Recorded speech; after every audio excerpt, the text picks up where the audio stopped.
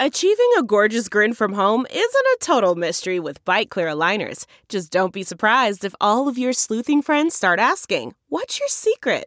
Begin by ordering your at-home impression kit today for only $14.95. Bite Clear aligners are doctor-directed and delivered to your door.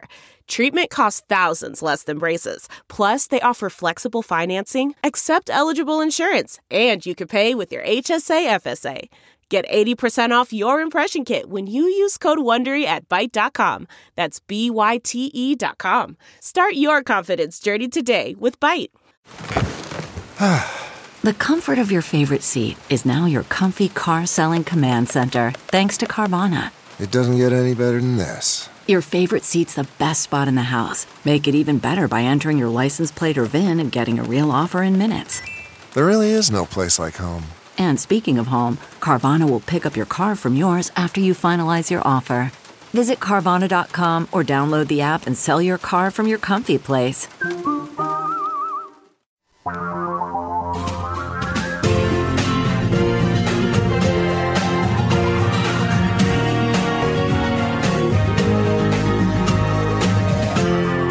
This is the Thom Hartmann Program. So on the one hand, we've got a whole bunch of people in the United States who are very concerned that they don't want to die. They don't want to get a virus that's going to cause them a lifetime of stroke or dementia or kidney damage or liver damage or heart damage or brain damage or, fill in the blanks, right? Lung damage. And on the other hand, you've got, these emails that I'm continuously getting from FreedomWorks, the group that the Kochs helped start and that, brought us the Tea Party, saying, Thomas, it's time to open the country, just going on and on and on, about this kind of thing. And it's turning into quite the debate. How do we do this? What do we do? Where are the standards? Why is it that every other country in the world has standards for, what schools should do if they're going to open, what businesses should do if they're going to open? Remington Gregg is on the line with us. He's the Counsel for Civil Justice and Consumer Rights at Public Citizen. Citizen.org is the website. Remington, welcome to the program. Tell us your thoughts on, we've got workers in the food supply, we've got teachers. Let's start there. Well, it's good to be here. Mitch McConnell and Republicans are saying that, yes, we need to open up the economy. We're doing it fast. We're doing it pretty unsafely. And while also doing that, they want to immunize businesses from coronavirus-related lawsuits, meaning that if you are a worker, if you are a consumer, and a business took unreasonable, unsafe practices, conduct, and you contracted coronavirus and either got sick or died, they want to immunize those businesses from being able to sue. It's pretty amazing, the breadth and the scope of this type of proposal. I just got an email from Adam Brandon, who is the big cheese over at FreedomWorks, the thing that brought us the Tea Party and Koch brothers. And it says my name, and then lockdown leftists are looking for any excuse to reinstate their economically devastating lockdown order. And the fake news media is doing everything they can to give them one, even though the coronavirus mortality rate keeps declining. Don't let them get away with it. That's in all caps with an exclamation mark. Please send your governor a message. Tell him to do everything they can to protect our most vulnerable citizens and, in all caps, keep America open. The fake news media has done nothing but praise Governor Andrew Cuomo for his draconian lockdown measures. But what they always fail to report is that Cuomo's own survey found that 66% of hospitalized patients were literally at home when they got infected. This, and then it goes on from here. How, in the face of this, when FreedomWorks is saying this, that the billionaires and all the business groups are basically promoting this, how do we push back against this? Yeah. Well, they're doing it for a very simple reason. It's profits. They want to open up. They want to be able to force workers back. Because remember, once businesses reopen, you can no longer stay on unemployment. So you have to then make a choice. Either go back to an unsafe workplace or lose your job. And what we're seeing, let's just put to the side all of the people who have been getting sick because they were at amusement parks and rallies and all these sorts of things. Let's look at the meatpacking plants, which have a rise in infection rates. Let's look at nursing homes. More than 40% of all coronavirus-related deaths are from workers and from residents in nursing homes. So it's clear that we are not keeping these spaces safe. So what we have to do is obviously, number one, push back against Mitch McConnell and Republicans who are saying that this is the only way to open. Number two, we have to ensure that we are doing what we can to keep these workplaces safe, to ensure that they are, if we are in a workplace, that they are following health guidelines, and simply just making your voice heard. It has to be, you have to make your voice heard, because if you do this, if Republicans get their wish and they're able to do this, this would paper over the laws of all 50 states. This would be a federal way of removing all state laws related to negligence claims and claims that you bring to keep workplaces and workspaces safe. Yeah. And the liability issue is a big one, but there's this larger issue of basically libertarians love to say that they're opposed to government force, or they're opposed to force in all forms, right? But if I'm a low-wage worker and I am living literally paycheck to paycheck, and I'm looking at the possibility of eviction and homelessness, and I'm having a hard time buying groceries, and I certainly can't afford pharmaceuticals or even gas for the car right now, and the one employer who I have a relationship with who's willing to bring me back to work and give me another paycheck says, I'm not going to make it any safer for you working in this retail environment or working in this factory or whatever it may be. You know, it's just going to be the way it's always been. But if you don't come back, I'm going to challenge your unemployment claim and you're going to lose everything. I mean, how is that not force? And why is there no, well, I get why there's no federal protection. You know, the billionaires basically own the show.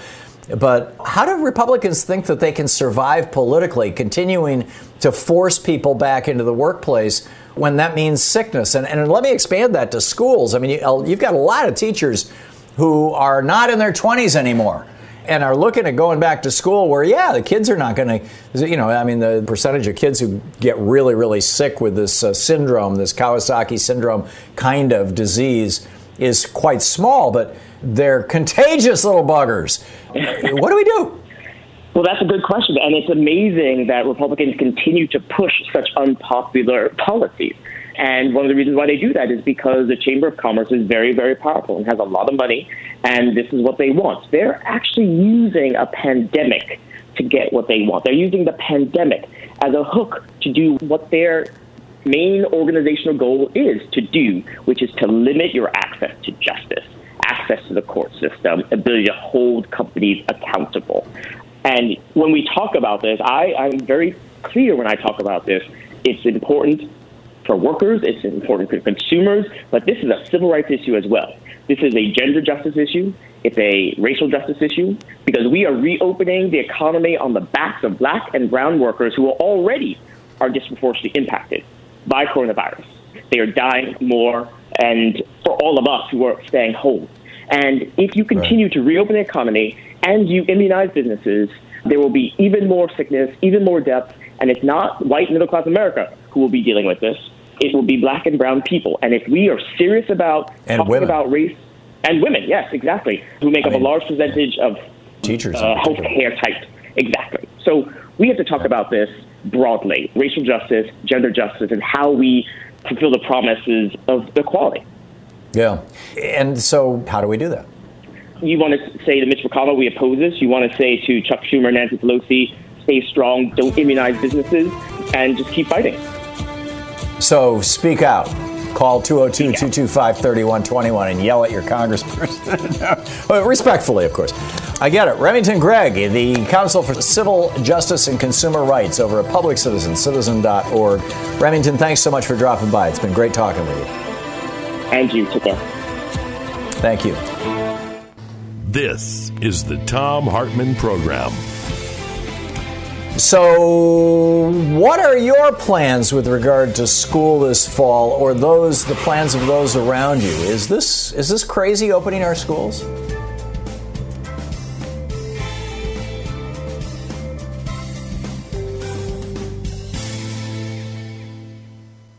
So we've got a new video up over at thomhartmann.com. There's a really troubling concatenation of events that are happening in the United States right now. We created these concentration camps for refugees seeking asylum. This was Stephen Miller's big project. And we've got concentration camps for children, concentration camps for male adults, concentration camps for female adults. And now we've got this virus sweeping through the United States, and people are starting to die in these concentration camps, which has provoked ICE to, or whoever's running them, to deport hundreds of the children back to the countries that they came from without their parents, which is mind-boggling, and in many cases carrying disease. This is serious stuff, and we need to be talking about it. The new video is over at thomhartman.com.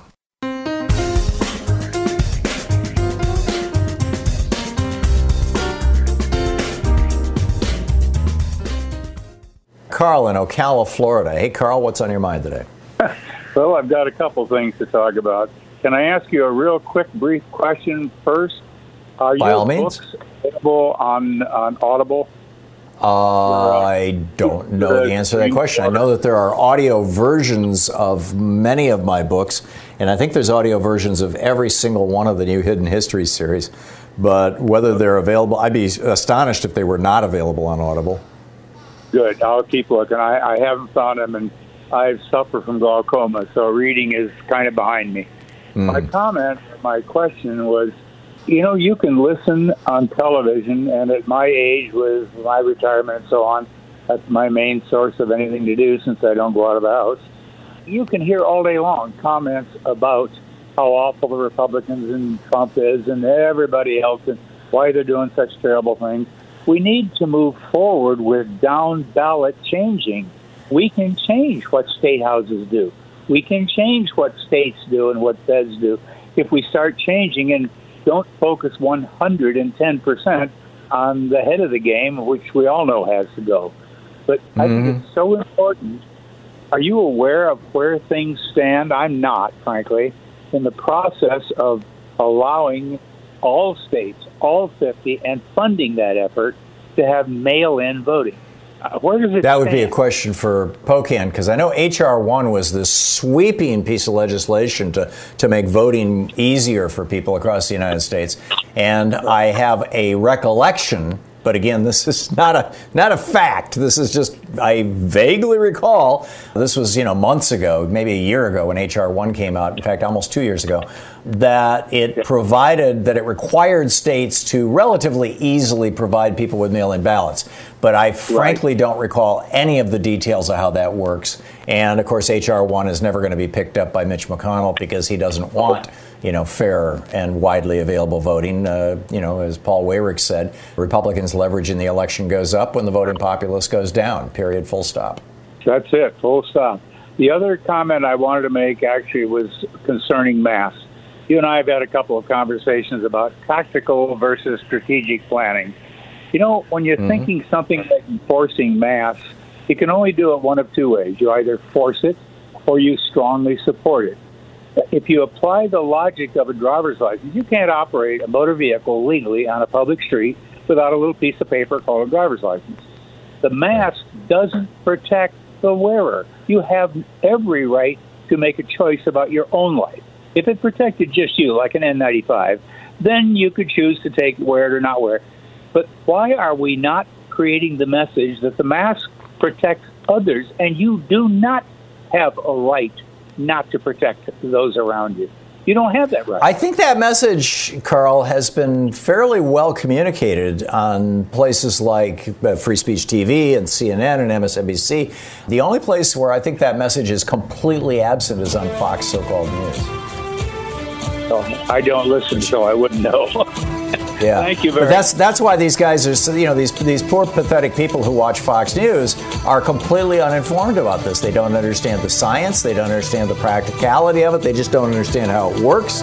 And then and add to that, then they listen to right-wing hate radio and they get just pure lies telling them, oh, it's all a Democrat hoax designed to hurt Trump. Really?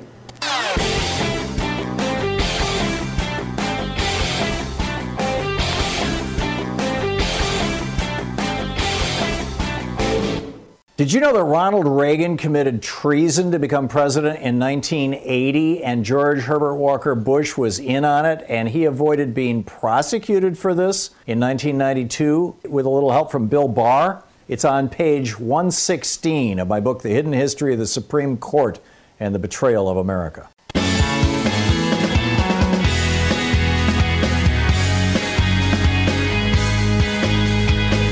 So this fall, which is like, in a month, well, 2 months technically, but in some states, actually, some states are starting school back in August. And you have states now, Ron DeSantis down in Florida, probably the stupidest governor in the United States. And you've got this guy saying, yeah, we're going to start school back up. Yep, everything's going to be fine. Kids don't get real sick with this. And, of course, there's some truth that not all kids get sick with it, although, not all kids die or have permanent brain damage from, meningitis, but we vaccinate people against it. Not all people die from hepatitis A. In fact, it's fairly rare, but we vaccinate people against it. Hepatitis B. I mean, there's a bunch of diseases that probably hurt fewer young people than COVID does. And plus, we really don't even know. I mean, this is a disease that literally has existed in the human population for 6 months. We don't know the long-term effects of this in adults or children. We do know that children do die from this. We do know that children get sick from this. But that's almost a side issue. I mean, if I was the parent of a school-aged child, and Louise and I have 3 kids who were school-aged kids all at various times, so I can kind of imagine the situation, and of course I was one myself once too. If I was the parent of a school-aged child right now, and my governor said, we're going to open our schools back up, your kids can come to school, I would say no. Because A, I don't want my kids exposed to a disease that could kill them or injure them for the rest of their lives without there being a good, effective treatment or vaccine to prevent that. And frankly, I think that we're less than a year away from that. So taking my kids out of school and homeschooling them for a year, I would do. Now, you say, well, that's easy for you to say. You don't have kids. Your kids are all grown up. Well, yeah, but, we actually did this with one of our youngest child. It's a long and very funny story, but I won't tell it to you right now. I have told it on the air before. But basically, she came to us when she was around 14 or 15 and said, I'm not going to go back to school. You guys, you have a choice. You can put me in a private school like you did my brother, or, one of our kids went to public school, one went to private school. This is all, post 7th grade, and one homeschooled. She said, or you can homeschool us. And we said, okay, we'll homeschool you. And it was a great experience for all of us. But, again, that was a time when she could go out to get an art class, and she could leave the house to get a music class, and she hung out with her friends all afternoon, so there was no lack of social interaction. But my reason for saying, no, I'm going to homeschool my kid if I had school-age kids right now would be twofold. Number one, I don't want my kid to be the one who happens to be the one who brings COVID into the classroom and infects the 45-year-old teacher who ends up dead. I really would not prefer not to have that on my conscience. And number two, I don't want my kid to be the one who picks it up from a kid who sits next to them at school and brings them home and gets me sick. And I'm dead, or my wife, or we're suffering strokes and brain damages and heart disease. I mean, we crap on our schools in this country. Teachers have to buy supplies, they have to buy chalk, they have to buy, if they want to be concerned about the coronavirus, and we saw this in the spring, in the tail end of the last school year, in the late winter, they have to buy their own hand sanitizer, they have to buy their own Clorox wipes. They're underpaid to begin with, and then this? I think this is criminal. I think what Ron DeSantis is proposing is criminal. Instead, in my opinion, what he should be doing is saying, we are going to embark over the next 6 months on a statewide program here in Florida to make sure that every child has access to high-speed internet that is capable of remote instruction.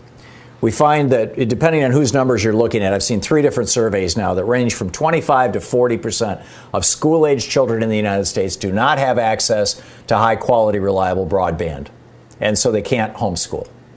So number one, I would put that into place. It would be job one. Do it like Chattanooga. Make it a state utility. And number two, I would throw a whole bunch of money at those teachers and those schools and say, okay, now you guys figure out how to do this remotely so that these kids can learn from home. Or number three, and I saw a news report on this some months ago. I forget whether it was Taiwan or Japan, or South Korea. It was one of those Asian countries that have done very, very well with the coronavirus. And they've reopened their schools. The kids are in classes of 8 or 10 kids. They don't mingle with other kids in the school. They're like little bubbles, little pods.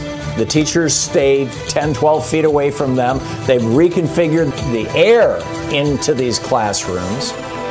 And they think they've got it relatively safe. Of course, they're not experiencing an epidemic anymore either. They've got this thing under control. Program. So I guess our question, very straightforward, is, how do we do this? Is forcing schools going to cause a revolt?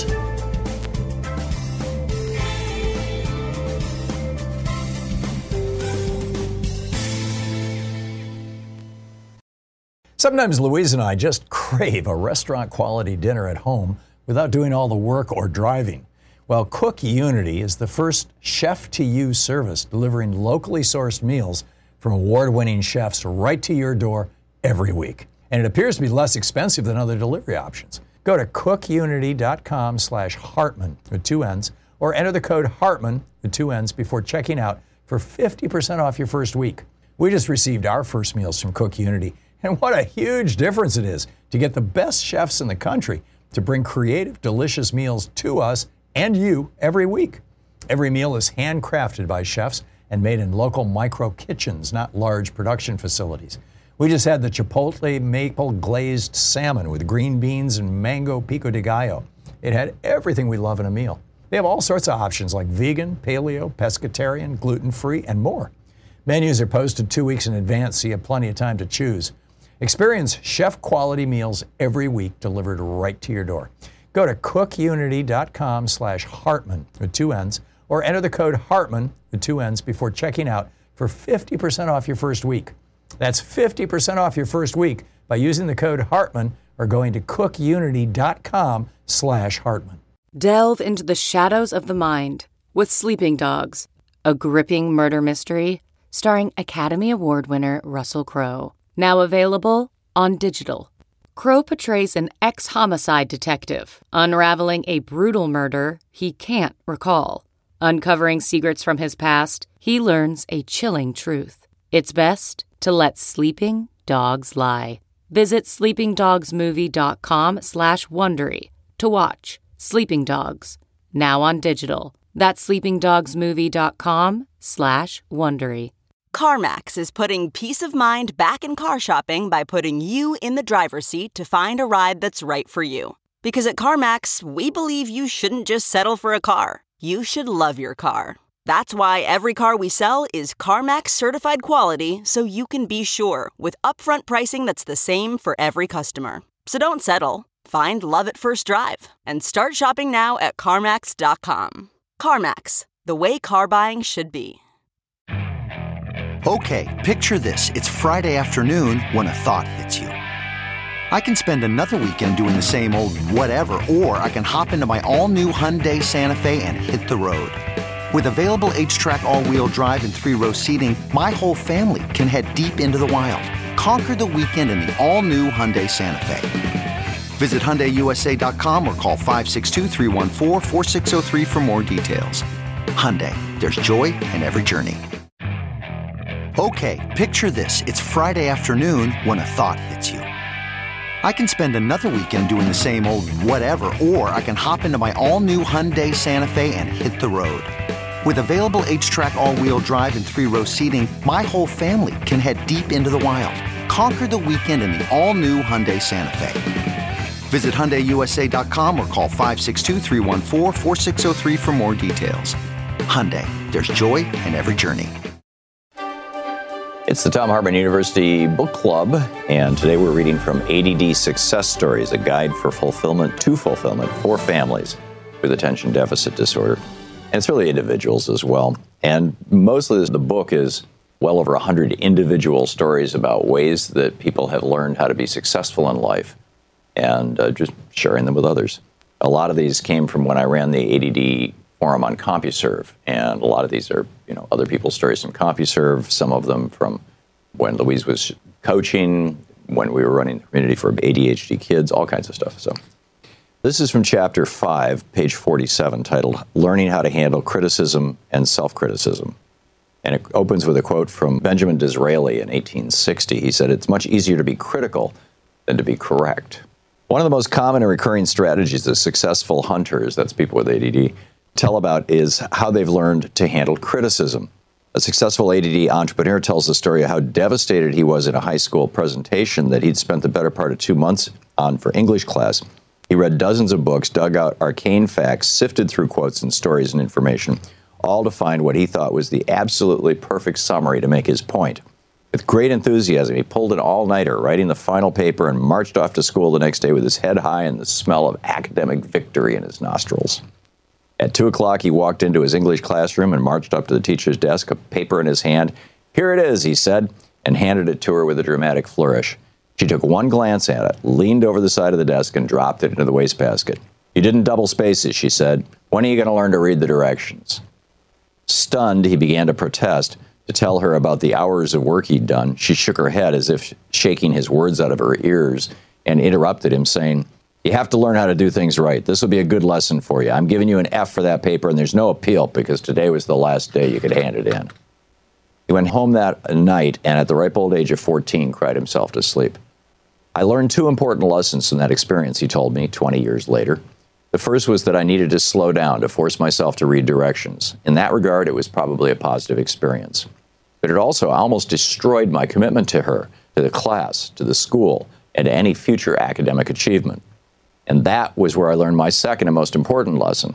When you fall down, stand back up, dust yourself off, and carry on. That sounds easy, I said, but how do you do it? How do you go from being angry about her, from blaming her, or for that matter, from blaming yourself? "I have a picture in my mind," he said, "of a man who's walking down a dusty rural road. He trips on a stone and falls face first into the dirt. Then he reaches over to the side of the road, grabs a stick, and begins to beat himself over the head with a stick, yelling at himself about how stupid he was to trip and fall. Between these comments, he's cursing the stone for being there and blaming it for tripping him. That's absurd, isn't it? But that's just what many people do. And when I imagine that picture and I see how absurd it is to wallow in self-blame, I feel empowered to get on with my life." End of quote. Unfortunately, the absurd behavior that this entrepreneur described is just what so many people do, particularly those who've spent their lives feeling like they've never quite lived up to their potential. They respond to criticism first by blaming the critic and then by beating themselves up. They rationalize the former by taking a debating position, finding flaws in the criticism or the critic, and then rationalize the latter by telling themselves that if they beat themselves up emotionally, they'll learn from the experience. In real life, it rarely works that way. People who pursue this strategy instead just end up bruised and ineffectual, paralyzed by fear of criticism or by the damage they do to themselves in the name of lesson learning. So how can we best handle criticism? And then we go through some more stories. The first step is to examine the criticism to see if there's any truth in it. Usually there is some truth to criticism, and if we can separate out the kernel of truth from the emotional baggage associated with it, we can often learn something useful. For example, when my first book on ADD was published, one reviewer wrote a scathing and sarcastic commentary on it. While much of the commentary was off base or factually inaccurate, he did point out one real deficiency. My premise of Hunters and Farmers was based on anthropology, but I hadn't gotten the endorsement of any anthropologists or cited any anthropological texts in my bibliography. So, deciding that he had a point, I sought out people with the requisite knowledge of hunting and farming culture. I first found Will Crinan, MD, who, while not an anthropologist, was one of the few medical doctors in the world to have spent years of his career as the physician to an indigenous hunting society, one of the last of the Native American tribes in Canada. Every year, he followed them with his small plane as they made their annual 1,000-mile trek with the caribou they hunted.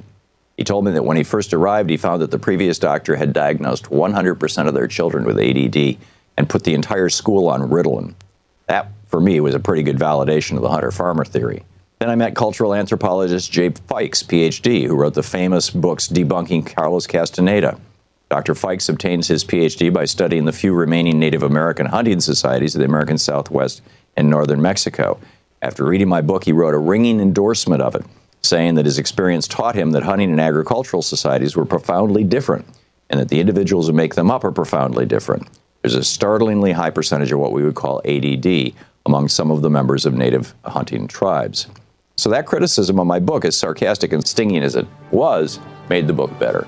Anyhow, the book is ADD Success Stories, A Guide to Fulfillment for Families with Attention Deficit Disorder.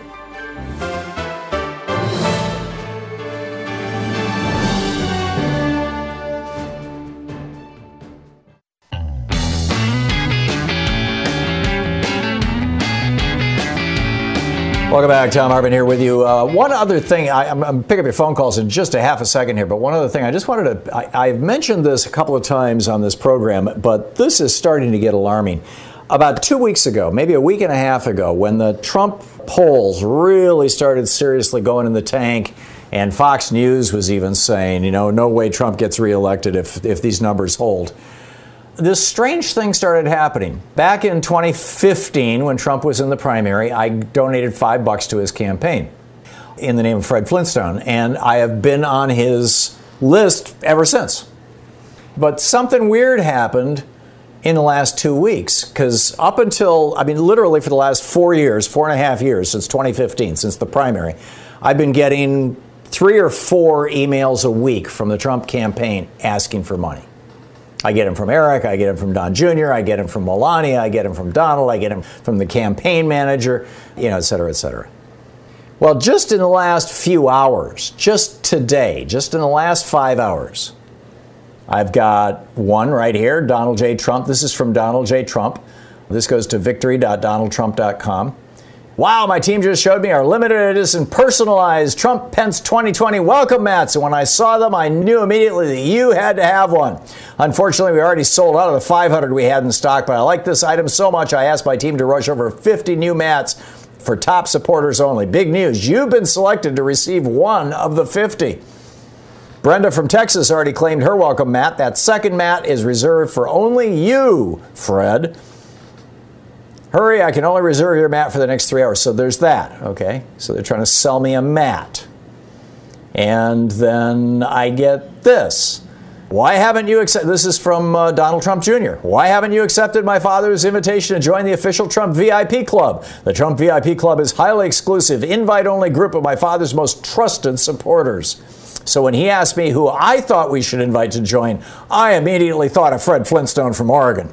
You've always been one of the president's most loyal allies, which is why for a short time, when you make your next contribution, you'll automatically reach VIP status and cement your name in history as a member of the Trump VIP Club. Does this sound like a scam to you? And then I got this one. This is from Donald J. Trump himself, apparently.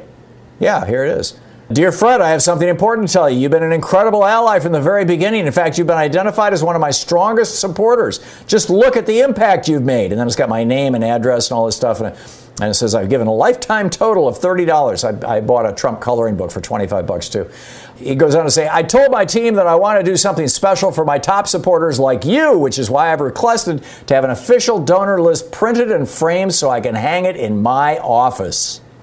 For a limited time, when you make your next contribution, you'll automatically get added to the official donor list. Wow, my name will hang in the Oval Office. Can you imagine? So there's that. Keep in mind, these are all in the last couple of hours. Here's another one. This is from Donald J. Trump. In recognition of your commitment and unwavering support to President Donald J. Trump, you have been formally selected to join the Presidential Honor Roll. I have exciting news to share with you, Fred. You've always been a top supporter of mine, and to thank you, I want to offer you a spot on my Trump Presidential Honor Roll, and it goes on from there. And then there's another one. Don't miss your chance. I'm pleased to give you a chance to join the Trump 100 Club. The Trump 100 Club members are the ones I turn to when I need advice. I'll be counting on your feedback to represent the views of millions of voters. I'm telling you, this stuff is a scam. And he's going into late-stage scam-dumb here in a huge way. So, anyhow, but back to schools reopening. I wanted to talk about that. Alice in Oakland, California. Your thoughts on schools?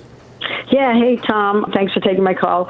I want to refer people to an article. I just put it on your Facebook page on thebolditalic.com. It's called We Cannot Return to Campus This Fall. And I'm a school counselor in Oakland, and this is written by an Oakland high school teacher.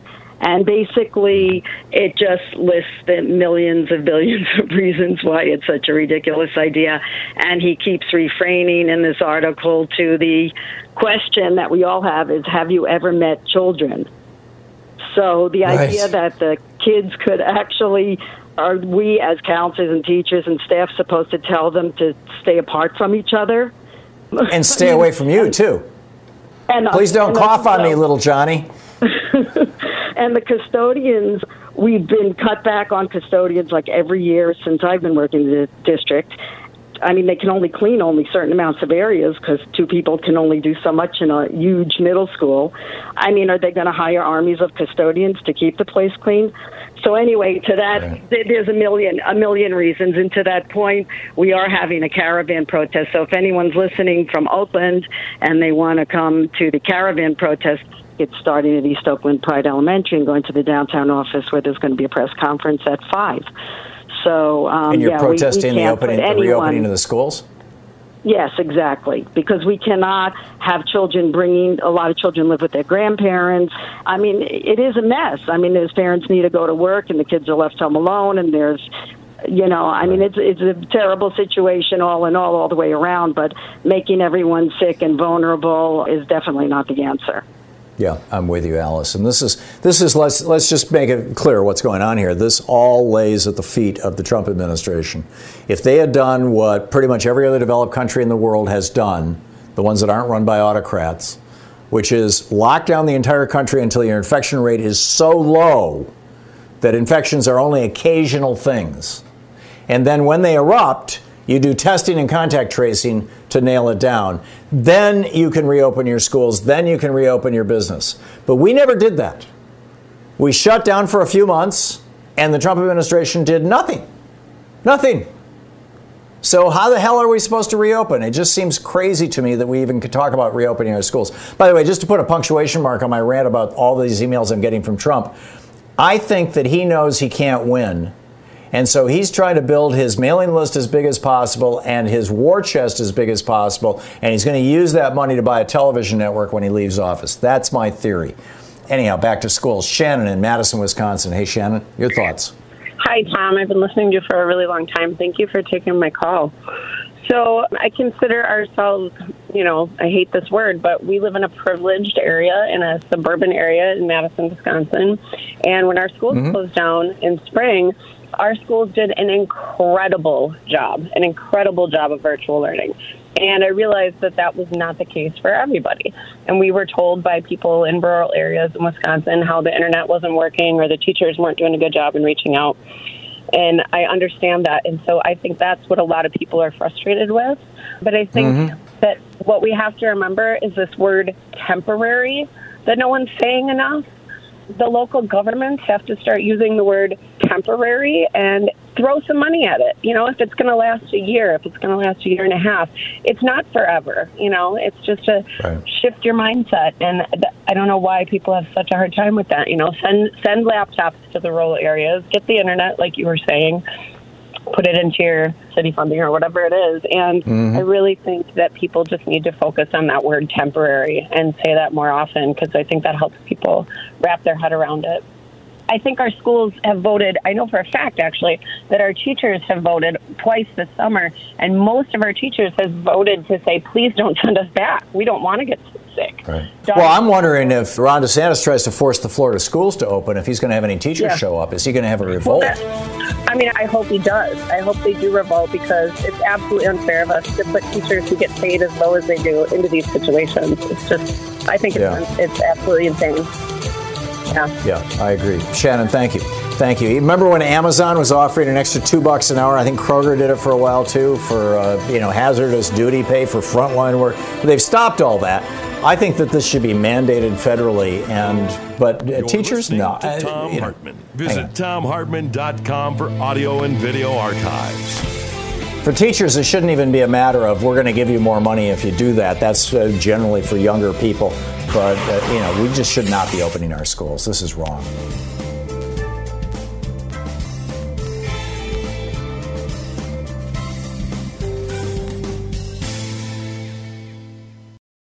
Quick math. The less your business spends on operations, on multiple systems, on delivering your product or service, the more margin you have and the more money you keep.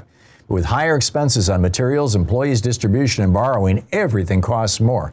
NetSuite is the #1 cloud financial system, bringing accounting, financial management, inventory, HR, all into one platform and one source of truth. With NetSuite, you reduce IT costs because NetSuite lives in the cloud with no hardware required. It's accessible from anywhere. You cut the cost of maintaining multiple systems because you've got one unified business management suite. You improve efficiency by bringing all your major business processes into one platform, slashing manual tasks and errors. Over 37,000 companies have already made the move. So do the math. See how you'll profit with NetSuite. By popular demand, NetSuite has extended its one-of-a-kind flexible financing program for a few more weeks. Head to netsuite.com/Hartman with 2 N's. netsuite.com/Hartman. That's netsuite.com/Hartman. Okay, picture this. It's Friday afternoon when a thought hits you. I can spend another weekend doing the same old whatever, or I can hop into my all-new Hyundai Santa Fe and hit the road. With available H-Track all-wheel drive and 3-row seating, my whole family can head deep into the wild. Conquer the weekend in the all-new Hyundai Santa Fe. Visit HyundaiUSA.com or call 562-314-4603 for more details. Hyundai, there's joy in every journey. What makes a life a good one? Is it the adventure you have? Or the friends you find along the way?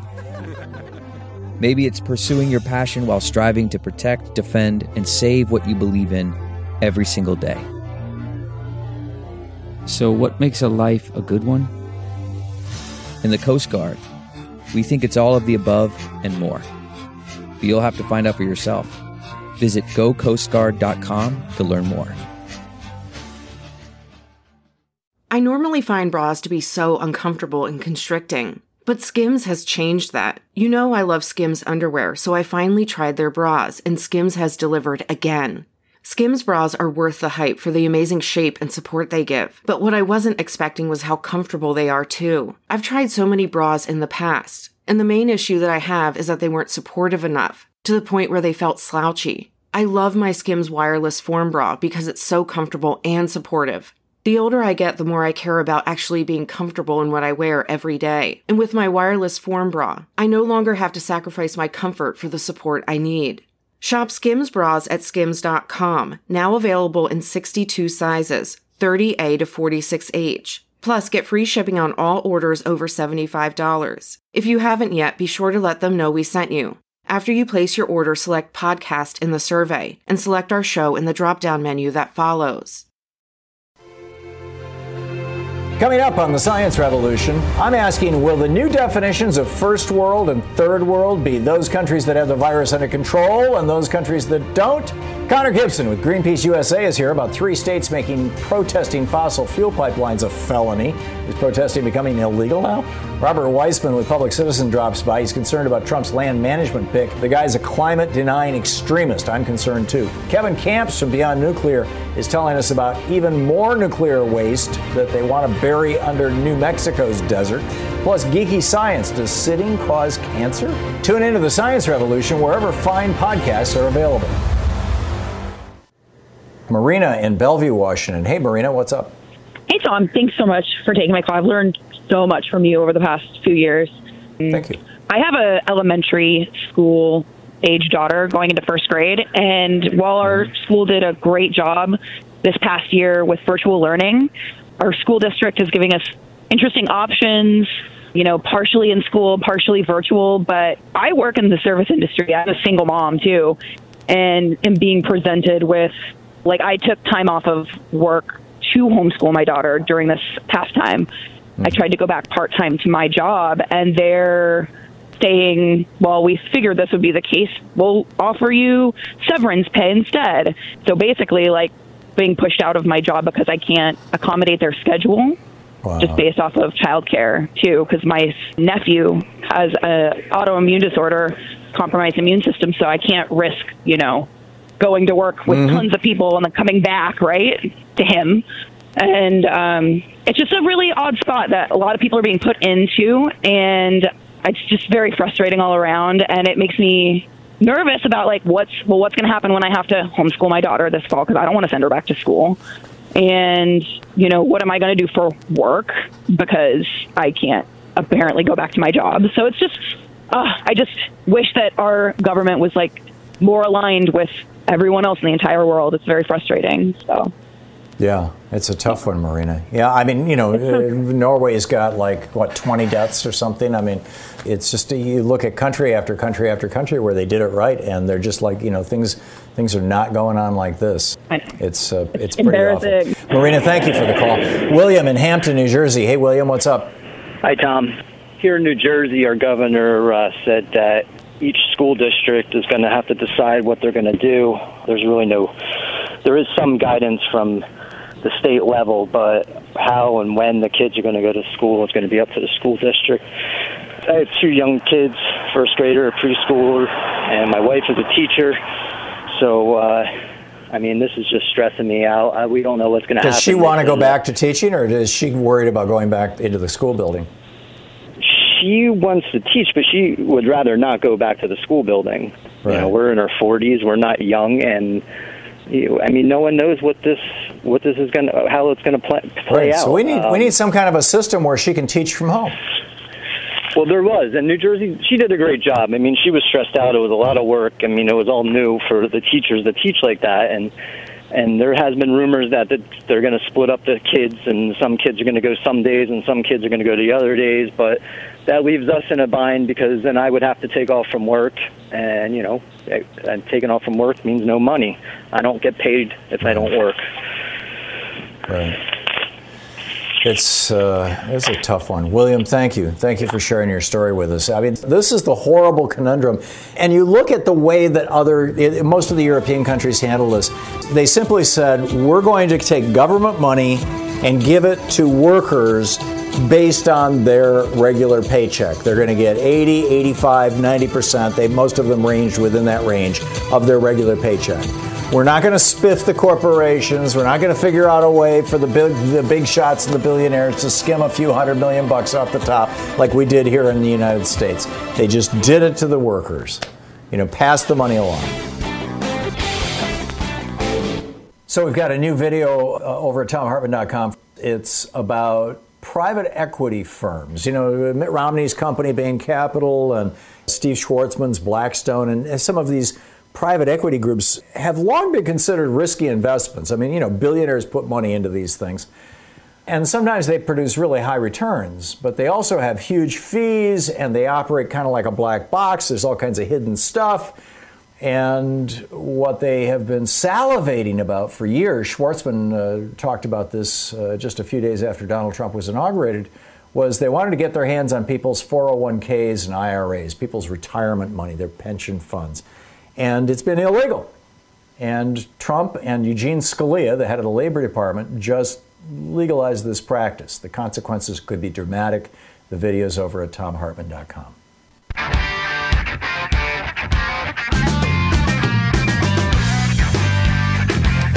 Welcome back. Joe in Cupertino. Hey, Joe, what's up? Hi, Tom. I got like a 30-page document from the schools in the reopening. It was produced on the 30th of June, and I've been reading it. It's pretty scary. I agree with what you're saying. As a parent with 2 kids in high school, I'm not comfortable sending my kid to school. And I think that until a vaccine comes, most parents are probably going to go in that same direction. I don't want to get in trouble, so let me just real quick. Tom Rose got a town hall meeting. The Supreme Court ruled as a former Bernie Sanders representatives, does Roe have to vote for Bernie since Bernie won California? Or is that not the way I understand it? I don't know how those rules work at that level of granularity, Joe. I'm sorry. Well, I thought that's what that was meaning. It was not that individual of the college could decide that each state would vote. And since Bernie won California and Roe was his campaign guy, that he should vote for Bernie and see if we can have a contested convention. I don't know. I doubt that the convention is going to be contested, but I know that Bernie's been able to hang on to his delegates. The problem is those states that basically haven't held primaries. And the whole point of letting him hang on to his delegates was so that he would have more political power at the convention to influence basically the platform. I mean, and I guess who's got the co-chair with Roe? Karen Bassin's got the co-chair with Roe in California. So if I could get her as a VP candidate, I'd be willing to vote for Biden without much difficulty at all. Yeah, okay. Well, let him know. Joe, thanks for the call. Steve in Lexington Park, Maryland. Hey, Steve, what's up? Hi, Tom. Thank you for taking my call. Just want to let you know I'm currently reading your book on voting, and I read the other two books also. Oh, great. Thank you. You're welcome. I got them through Free Speech TV by donate. First of all, just to qualify myself, I taught elementary school for 31 years, and I'm currently a professor in teaching statistics for 24 years, and I teach. And since 1999, I've been teaching online, strictly online and through the hybrid method. So teaching, I agree with you. They should not open up the schools next fall. However, they can still teach online. They can do if they have to, they can do a hybrid where small groups of kids would come in at least once a week to meet the teacher, social distancing, getting whatever lessons. Then they go home and they open up their folder on their iPads and they can work. We are entering the iPad era. Out where my granddaughters go to school, when they get into third grade, they get iPads that follow them all the way through school. And since this has started, every day my granddaughters went on their iPads, got their assignments, did their assignment. Once a week, they were able to talk to their social worker, which is another word for counselor. And it all worked out. One of my granddaughters takes speech lessons. She took her speech lessons. So it can be done, but it's just got to be coordinated. Right, and it requires some infrastructure. And this is, right. the Republicans have actually pushed legislation in some states to actually make it illegal for communities to do community internet services and things like that. So, yeah, Steve, brilliant. Thank you very much. You're listening to Thom Hartmann.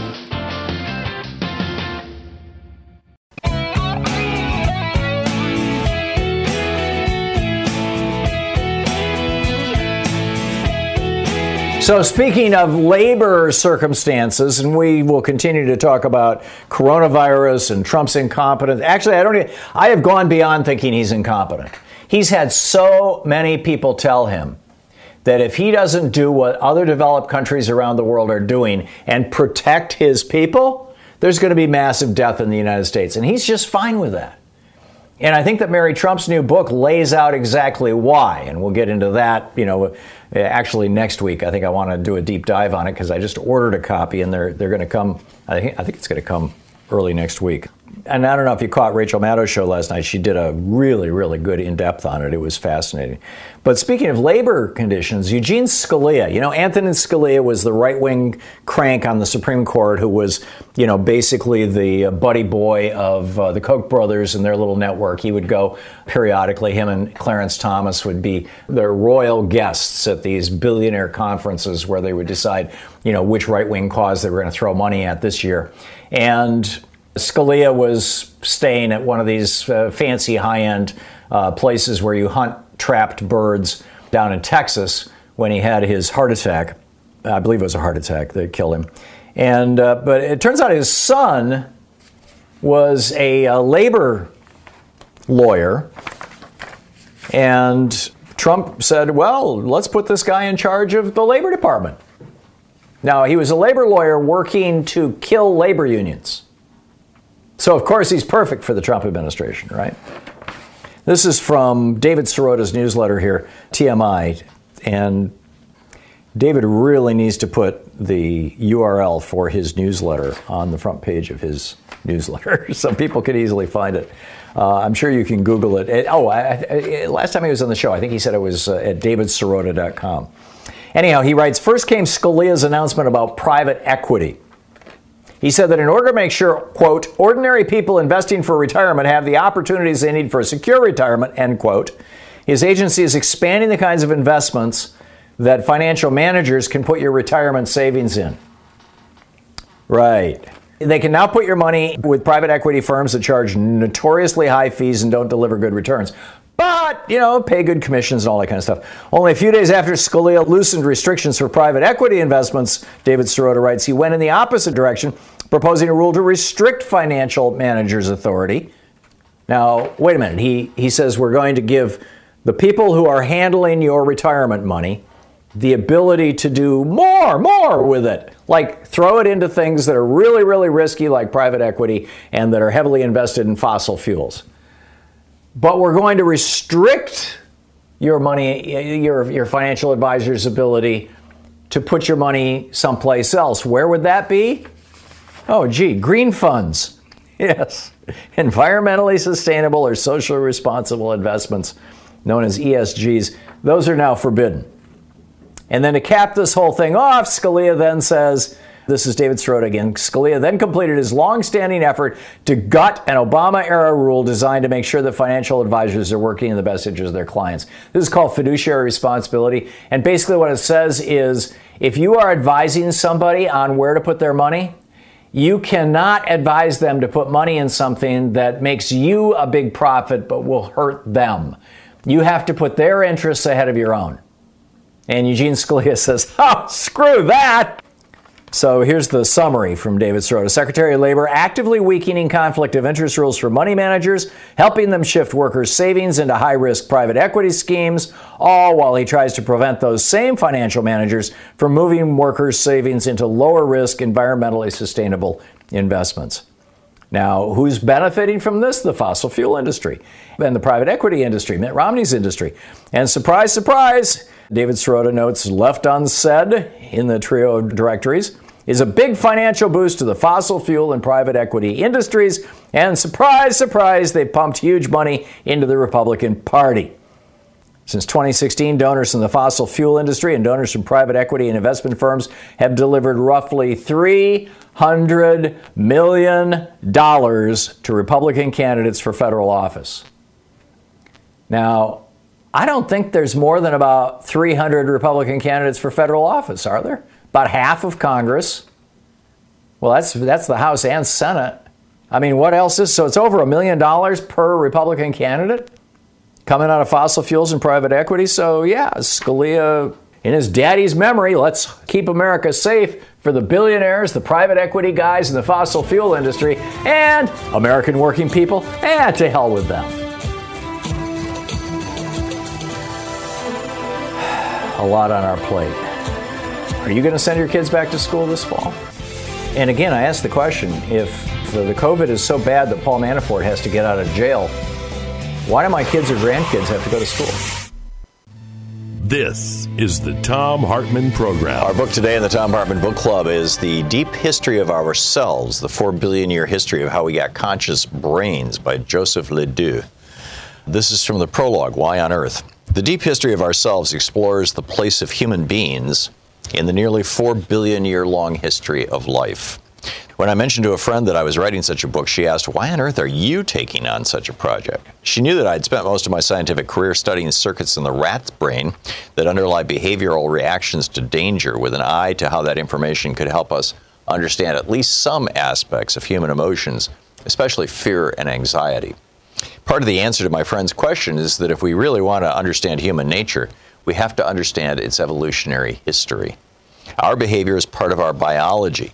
And as the evolutionary biologist Theodosius Dobzhansky once said, nothing in biology makes sense except in the light of evolution. That behavior and evolution are interrelated is hardly a novel idea. Darwin emphasized it, as did pioneering ethnologists such as Nico Tinbergen and Konrad Lorenz. The behaviorists who dominated psychology in the first half of the 20th century paid little attention to evolution, but most contemporary psychologists and neuroscientists accept it as a key factor. Most efforts to understand the evolution of behavior, especially in neuroscience, typically focus on the relationship between closely related groups, such as humans and other mammals. There are obvious reasons to do so. For example, since the brain controls behavior, Studies of how brains evolved in such groups help us understand the evolution of their respective behavioral repertoire, and also ours. But there's also good reason to look deeper. For example, research comparing mammals, often rodents, and invertebrates, such as fly and worms, are showing results that show the connection between these, and also are helping reveal how memory works in us. In this book, I've opted to dive even deeper, in fact, very deep, all the way back to the beginning of life, and even to the so-called prebiotic chemical conditions of the Earth, which made biology and hence life possible. I've always been casually interested in the evolution of brain and behavior, but never pursued the topic with such vigor. Then in 2009, I spent some time in Cambridge on sabbatical and became friendly with Seth Grant, a neurobiologist who I first met while he was a postdoc uptown working in Nobel laureate Eric Kandel's lab at Columbia. While there, he began researching the evolution of genes involved in synaptic plasticity to better understand the biological mechanisms of learning and memory, and was continuing this line of work at Cambridge. Seth found parallels in plasticity-related genes between rodents and sea slugs, suggesting that they may each have inherited the ability to learn from a common ancestor that lived hundreds of millions of years ago. But even more interesting, some of the same genes exist in single-cell protozoa. That's relevant, since animals in current-day protozoa share a common ancestor that lived over 1 billion years ago.